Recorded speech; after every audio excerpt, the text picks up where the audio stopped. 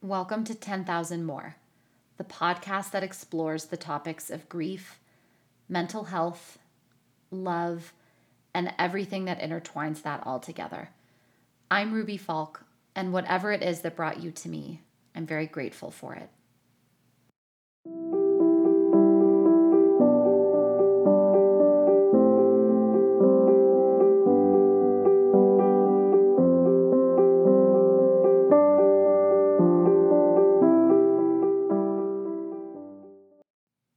Welcome back, everyone, and thank you for joining me yet again. When I started this podcast, I brainstormed a list of topics I wanted to discuss and how I wanted the episodes to look. And I think one of the first ideas that I jotted down was addressing my anxiety and depression. These are two mental health conditions I never faced prior to losing my dad. So it was important to me that I shared my experiences pretty shortly after starting 10,000 More. I had a very different idea of how these conditions actually manifested themselves in a real life human being. You see commercials for people who are depressed, and the picture goes to black and white, and they're sitting inside while everyone around them is at like a picnic or something. And then maybe they get up and look longingly out the window at everyone having fun without them, and the picture fades to color. So super dramatic. But so, as someone who had never before struggled with any sort of anxiety or depression related issues, I was blindsided by my experience. The first and only panic attack I ever had was about 2 months after my dad died. My husband and I had a pretty packed weekend of family events in Baltimore for his youngest cousin's bar mitzvah. Under normal circumstances, I find jam-packed weekends unpleasant. Under these circumstances, I found it unmanageable. I was getting ready for his party and I became unhinged. I couldn't breathe. I was screaming at my husband and went under my covers in bed and wouldn't let him into the room. I didn't know what to say to people. I felt like I had no idea how to relate to anyone anymore now that my dad was dead. It was like my entire identity had changed and I wasn't ready to talk to anyone until I figured out who I was going to become. So I thought to myself, all right, this behavior is a little out of character, but we'll just chalk this up to me not wanting to be around loads of people tonight and we'll move on. But it wasn't an isolated incident. It was isolated in that it was on the extreme end of the anxiety spectrum, but it wasn't the last time I lost sight of who I was and just let that concept overtake me. When I first started going to therapy right after I lost my dad, I was going twice a week. The sessions started out as cry fests. It was hard for me to get words out or really articulate anything I was feeling other than hopeless. And I noticed that this was the first time in my life that I felt hopeless. I never before would have used that word to describe a state of emotion. I was also very new to anxiety. I'll be totally honest, I never really got it.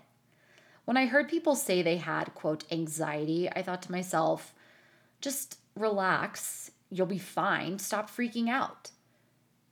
After experiencing a true panic attack, I thought, all right, now I get it. My therapist and I tried to work on calming strategies for when I felt overwhelmed or consumed by my hopelessness, and I really struggled with it.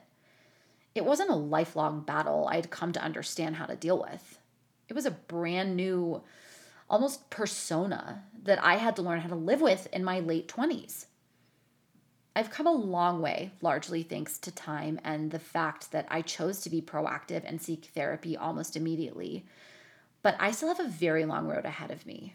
And again, being totally honest, I feel ridiculous when I get panicked or upset now because it's been 3.5 years. My guest today is Amy Morrison, who I'll go ahead and say does it all. She is a counselor, coach, trainer, and all-around mental wellness specialist.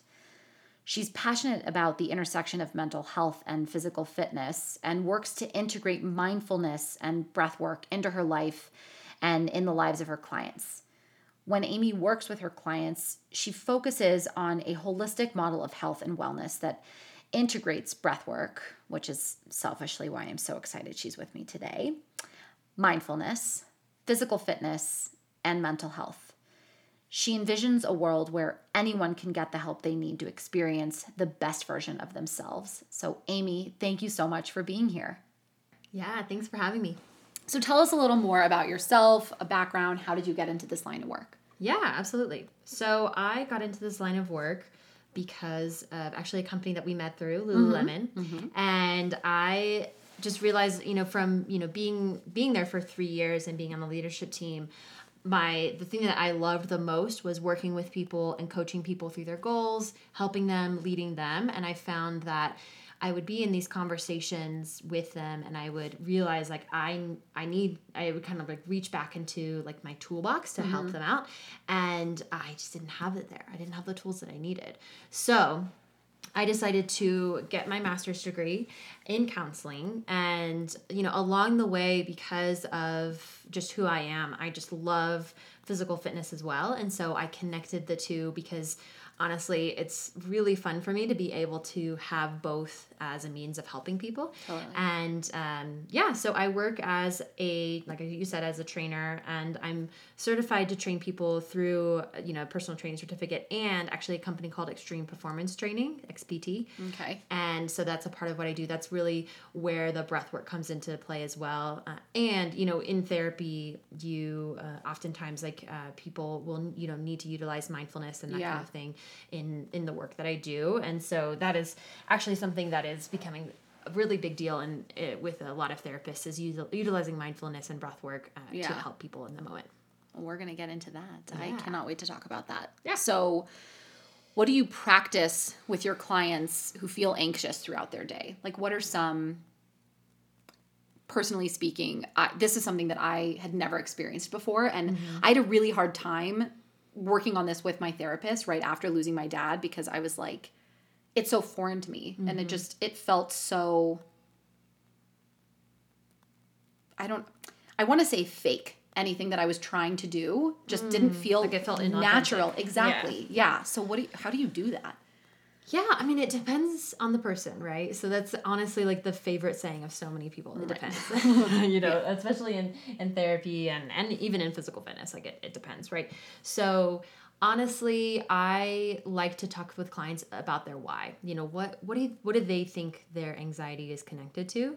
And then I utilize tools that is useful for everybody. So we talk about, how to utilize breath work, how to utilize mindfulness, throughout the day. And then that's not even, something that I'm really excited to share with people, even in this episode and just in the daily interactions that I have with my clients. And is that mindfulness and meditation, like it doesn't have to look like you're just sitting in a, white room alone. Exactly. Right. With like mala beads. Yeah. Right. With mala beads. Like, no, that's not how it has to be. Yeah. What it can be is like you're sitting in traffic and what is your state like whenever you're in that situation. And so I get into this conversation with those clients who have anxiety of talking about state and talking about the science behind it, but also talking about their traits and how do their behaviors enforce, those anxious, tendencies. So I will also talk about, diet with them. Oftentimes, I'll have a client who comes in there like, I have anxiety. I don't really know why. I do this and this and this, and I have like 17 cups of coffee a day, and I don't really know what that could be. And I'm just like, well, perhaps caffeine has a big impact on it, and so obviously that's a bit of hyperbole, but you know what I mean. Yeah.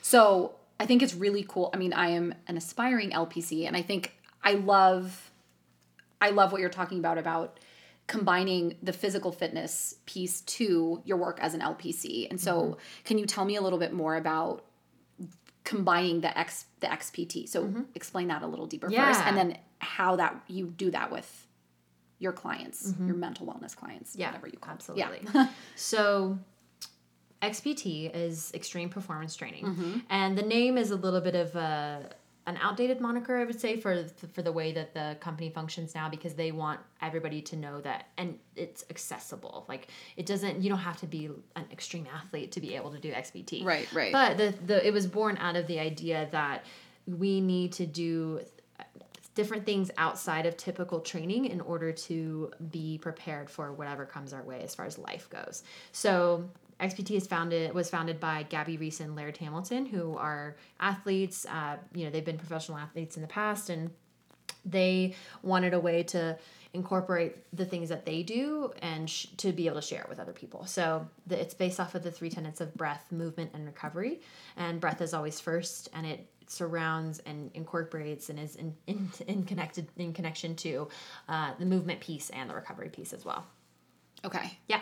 And, so the way that I see my, bridging that gap is I utilize breath work with both my mental health clients and my personal training clients. Yeah. Right now I'm working on becoming the best therapist I can be and the best personal trainer and, coach that I can be. And then eventually, I want to combine the two. Yeah. And, the way that I see that happening is oftentimes through breath work and through, teaching people how to, be more connected and integrated with their bodies in a holistic way. Yeah.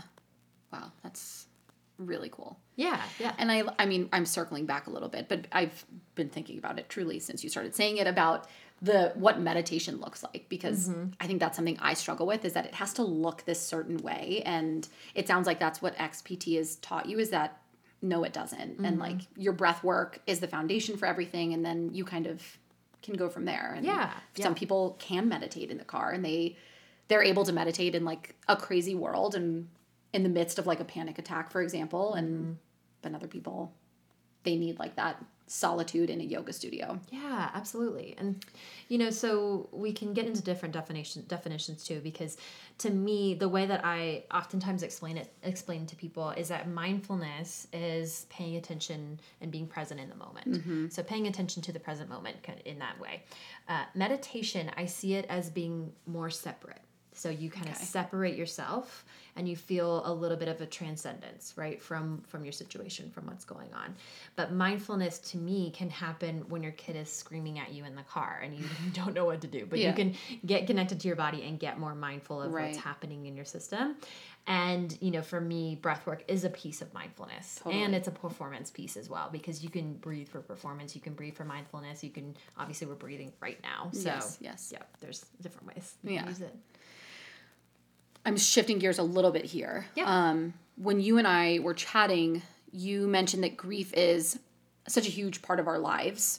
Even if you haven't necessarily experienced a loss yourself, whether you are supporting a loved one who is grieving, or, I mean, I hate that I think about this, but even with all of these awful incidents happening in our country, mass shootings, it touches people, even if they're complete strangers, but people are grief stricken. And I love that you say that it is such a huge part of our lives, because I used to think it really was just a part of your life if you have experienced a loss personally. I think it can be really challenging as someone who hasn't experienced a loss to support someone who has. So how does this show up in your grief work with clients? Yeah, absolutely. So there's so many different directions. Yes. And I believe that our response to grief is a systemic issue, because we see someone in pain and we kind of immediately go towards, they want to be left alone. Or we try to cheer them up and pull them out of it, right? Yes. And so our response to grief, for others is a mirror of how we respond to it with ourselves. Wow. And, for me, I would say I didn't have a good connection to loss and an understanding of it, until going through grad school and really connecting to the fact that we all experience grief or loss, in some specific way, even if we haven't ever lost a loved one, right? Because we have to grieve so many things that happen in our lives. Change. Change, moving, not getting a job that you thought you were going to get. You know, the fact that, it's really interesting. I have a younger client who's 12 and she was diagnosed with celiac disease. And so something that I've talked about with her, in her own, developmental way is man, how can you be kind of sad about the fact that you won't really ever be able to eat certain things again. Right. This is going to be a part of your life. Yeah. And so instead of just glazing over it and just being okay, well, here's the gluten-free cupcake. It's no. That's not the same. This was my identity. I'm who I am. separated. I'm lost. I'm disconnected from 100%. My friends because I can't have what they're having. And so that's more of the work that I do with my clients. And so it can be as small as, you know, I'm grieving this, you know, knee pain that I have that's separating me from people, or I lost a parent and it was so traumatizing when I was 17, you know, or that kind of thing. Right. So, Right. yeah. Yeah. It's honestly beautiful. Like I really love, it sounds kind of strange, but I love working with people with grief. Listen to the rest of my podcast. Yeah. You want to talk about strange. Yeah. Yeah. So I think it's really unique to be able to walk with someone through that, because they get to have the opportunity to have their pain slowed down a little bit, which does make it a little bit more painful in the moment. But if you can facilitate more of a connection, it really creates more of an integrated person if they're able to connect to their grief and their loss. Yeah. Yeah. What you said about it being a systemic issue, the way we approach it, when I was in my therapist's office was the only time that I felt like I was just talking about my experience without someone trying to console me or make it better or leave me alone. I mean, it was just, I was pretty astonished at how people responded to it. And that's part of my attempt at with this podcast, is to help people who are helping a loved one grieve, just to say, like, you can't take their pain away all the time. And you need to sit there with them and recognize that it's awful. Yeah, and it's like a way for you to process through your grief. Right. Right? 100%. And the pain that you experienced. And it's redeeming your experience of what it was like for you to walk through that pain. Absolutely. And continue to, right? Because it's a piece. Oh, yeah. It doesn't just go away. No, it's never. It changes. Yeah. It has absolutely changed. But no, it definitely does not go away. Oh, yeah. There's like this awesome graphic that I've seen where grief, it's like there's like three bags, right? And one bag. I know what you're talking about. Yeah. And I know exactly what you're talking about. It's so awesome and such a good picture, because it's this huge, awkward duffel bag that you probably had when you were like 14, you know, and like had your initials on it or something. Yep. Mine was a Hawaiian print. I don't know what yours was. But anyway, so Camo. Stuffed full of just whatever. Anyway, and then it has, you know, grief written on it, you know, in the image. And then it has like a smaller like weekend away bag, right? Maybe you got in college. Mine's from Madewell. And it says grief on it, right? And then you have like a smaller, there's like a little handbag, like a little purse, or like a, you know, I don't know, for a dude, like a little messenger bag. Yeah. And it says grief on it. You know, so the fact that like you still carry it with you, but it feels less of a burden. 100%. Yeah, I know that exact. Yeah. I remember seeing that, and I sent it to my mom a few years ago, and I have it saved on my phone. I look at it all the time. I love it. Yeah. Yeah. So can I tell you a little story actually about an experience I've had with Please. I love tangents. Yeah. Great. So I had this friend, you know, I think I met her when I was like 10, and we were really good friends. You know, there were some issues. She was like a challenging friend at times, you know, just, but we also like, we got along really well, and I, you know, just really enjoyed being friends with her. And then as we got older and, you know, got out of college, we really started to drift apart. You know, and at the same time, her mom actually was diagnosed with breast cancer. And you know, it's interesting because a couple of years ago, I tried to, you know, reconnect with her. And, you know, so at the time we were separate, you know, we were kind of, that's like that thing that happens with a lot of friendships. Like you start to, you know, separate. Like, and you just like that. And it was at the same time as her mom passing away. And I remember like texting her about it and, you know, talking to her about it. And I remember, you know, I went to when her mom did pass away, you know, I went to the funeral and, you know, obviously like showed up to that and said hello and, you know, comforted her. And, you know, I tried to reconnect with her a couple of years ago, and she sent me, you know, a message where she had obviously held some things from me, and she was very upset with the way that I had responded, you know, to her losing her mom, right? And so I had to really connect with myself and take stock of the fact that I just did not show up for her in the way that she needed me to, you know. So I've been able to process that a little bit and understand that, wow, I myself haven't even been able to show up for people, you know, in the way that they wanted to. And that is something that I think people can learn, is that you can just be there, just show up physically, you know, and, you know, for some people, maybe it's enough to get a text message, but for her, it wasn't, right? But I was so young, you know, I didn't know what she needed. I had never seen it, you know, loss like that happen before. Right. And, you know, so I think for me, it's an interesting combination, right? Because I can grieve the fact that I didn't help her with her grief, right? Yeah. And I can have compassion on that, you know, young 20s self who didn't know what the hell she was doing, and, you know, have some compassion and understand, like, wow, I really did, you know, mess up in that moment, and understand that grief is such a complex, deep emotion that it oftentimes takes a lot of, you know, intuition and connection. And that's why I think we have this like systemic, you know, issue as far as our response goes. And we can begin to, you know, for me, like what I'm going to do, especially for those around me, or if I have kids, you know, is just really show up, you know, and show how you can be that person, you know, that is able to walk with someone through their pain and through their grief. And, you know, so it sucks that had to happen, you know, and it sucks that I had to, you know, that friendship had to end. And it's just a reality of life, you know, like sometimes we really mess up and we're not able to do what others need for us. And there's always room for you to redeem yourself and love other people, you know, in different ways, and learn from that.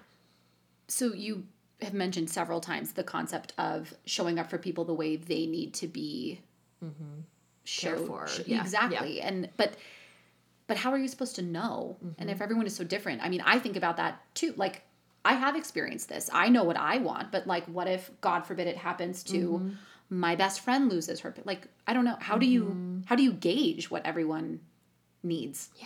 Yeah. Without asking, maybe just asking. Yeah, you can ask. And, you know, I think you can educate yourself. And I've listened to quite a few podcasts about death and about pain, and I've read a couple books about grief. And so you get a little bit more acquainted, you know, with it.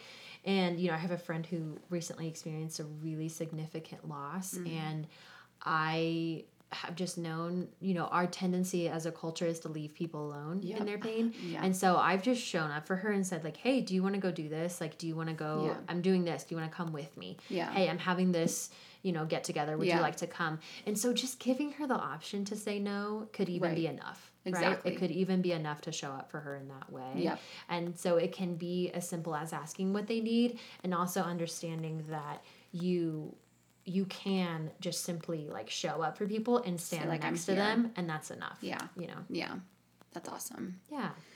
But I get it. It can be overwhelming, and it can be scary, right? Because I remember my, you know, 20-year-old self who was like, didn't know what to do, right? And obviously I didn't do very well, you know, for my friend. And so it can be scary to think like, wow, I could mess this up. And, you know, I think oftentimes that can make us feel more paralyzed and like we're not doing something, you know, that we don't do anything, right? But it's like, if you can just do something, if you can just show up for someone, then that can be enough. Yeah. I personally speaking, that was tough for me, really tough for me, in that, like, people didn't show up for you. And people I was pretty surprised by.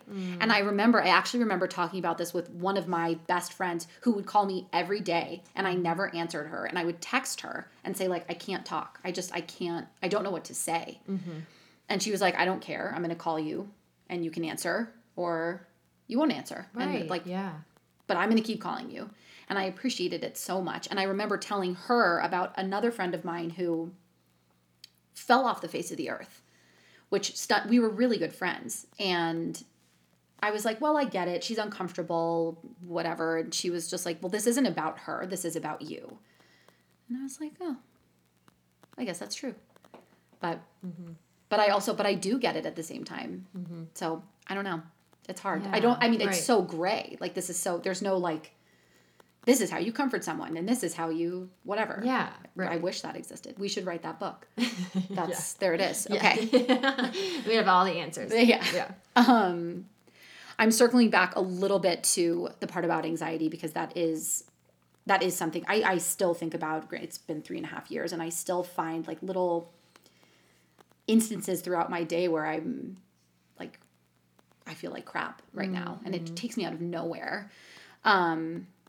So it did manifest for you in feeling like a heart race or like your heart racing, or I have like flashbacks of either like my sister calling me, and she was the one who called me and told me. So I'll have a flashback of her calling me. I'll have a flashback of talking to my dad. I'll have a flashback. It's like, it's so random and overtakes me I'll be at work. I'll be with my daughter. I'll be like doing something fun. And all of a sudden my face changes. And my husband noticed it. He's just like, oh my God, what's the matter? And it used to be 3.5 years ago that I would be like crippled and I would cry and couldn't move forward. And now maybe I cry and then I'm able to take a breath and bring myself back to the present moment, which is something I worked so hard on. I'm still working. I don't think you ever like finish doing that, and then you're just like an expert at it. Right. But do you see a difference in your clients who have suffered from anxiety or depression as like something chronically, I want to say, that they've had forever versus suffering a trauma? Is there a difference? Yes. Okay, great. Yes, definitely a difference. Okay. And the way that I have like heard about it in the past is that if something is new and kind of unexpected, then it causes much more of a significant response than if something is like, oh, this is an issue, right? So the way that I've heard it in the past, and it's actually, this really helped me understand it, was the idea of like, if you go to sleep and you fall asleep within like 5 to 10 minutes, like if you're one of those people who's just like conked out immediately, right? I envy them. Yeah. So what'd you say? I said I envy you them. envy them, right? Yeah. Is your husband like that, or in 5 seconds? Oh yeah, and snores right? like, So immediately. Imagine if your husband didn't happen one night, right? So maybe it took him 30 minutes to fall asleep. Yeah, and he might lose it. He might be like, what's going on with me? What's wrong? What's happening? Oh my gosh, this isn't normal. This is out of the norm. Okay, like, is something wrong with me? Right? And so then it could cause him to kind of get into this, like, in that moment, he could really feel out of control. Yeah, right? Yeah. And so, but if somebody who's used to that happening, if they're used to, oh, it usually takes me a while to fall asleep, it's no big deal, I'm fine, right? Then that is something that they've learned to adjust to, right? Maybe they get to bed earlier, they do different things. Right, They're careful about how they get to bed, that kind of thing. Interesting. So that's the way that I generally have come to understand it, as far as like a reaction can go with clients. But I have, I think it comes down to the why. What is your anxiety connected to? And if it is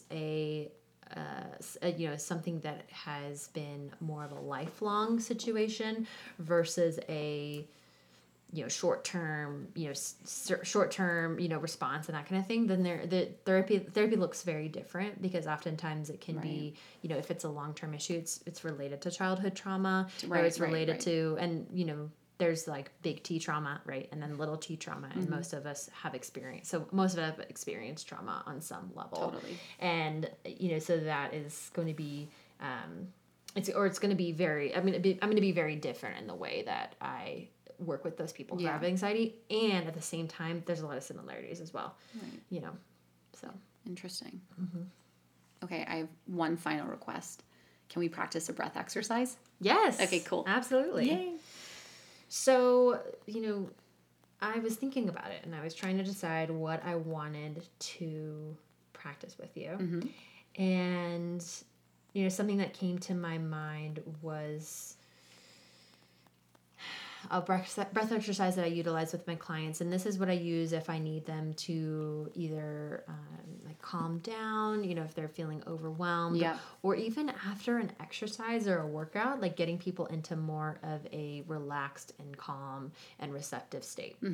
So the way that you can do that is by increasing your exhales, and so making them double the length of your inhale. So depending on your abilities, you can make that, as long as or as short as you need to be. So it would be a 2-second inhale, a 4-second exhale, and then it would be, maybe you would move up to a 4-second inhale and an 8-second exhale. And if you can make these all through, both the inhales and exhales, in through your nose, out through your nose, it's a way for you to tell your body, hey, it's time to calm down. It's time to be in a more relaxed, you're safe, so it's a lot about creating safety in the body and creating safety in the mind. So if you're listening or if you're in here, you can just begin by calming your body down, breathing in and out through your nose.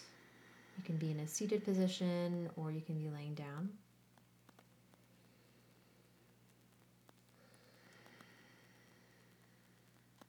Just take a second to connect to your system. Notice anything that feels a little tight or constrained.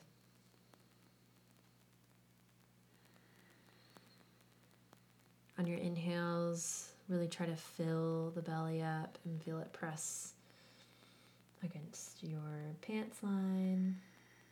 And then on your exhale, let it come back and retract.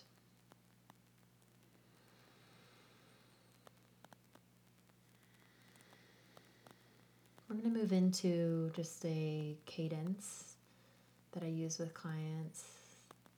I'm going to breathe in, have a slight hold at the top, and then extend that exhale.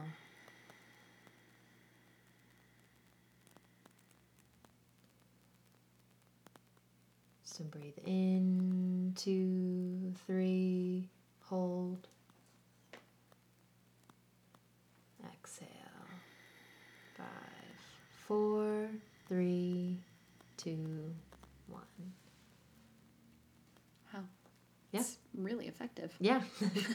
And so I would just have clients do that for about 5 to 7 minutes. Wow. And you can do that after a workout. You can do that when you're feeling overwhelmed, but that is going to be more of a, like I said, like it's going to be more of a down regulation. Right. You're relaxing the body, you're relaxing the mind. Mm-hmm. And there are other exercises you can do if you need to, feel more sustained attention, if you want to feel more present. So that is going to be a more, okay, I just need to calm my system down and relax it. Yeah. There's just so many things you can do with breath work. It's really cool. Well, we'll save that for the next podcast. Yeah, absolutely. Thank you so much. It was really nice to have you. This was awesome. Oh, thank you so much.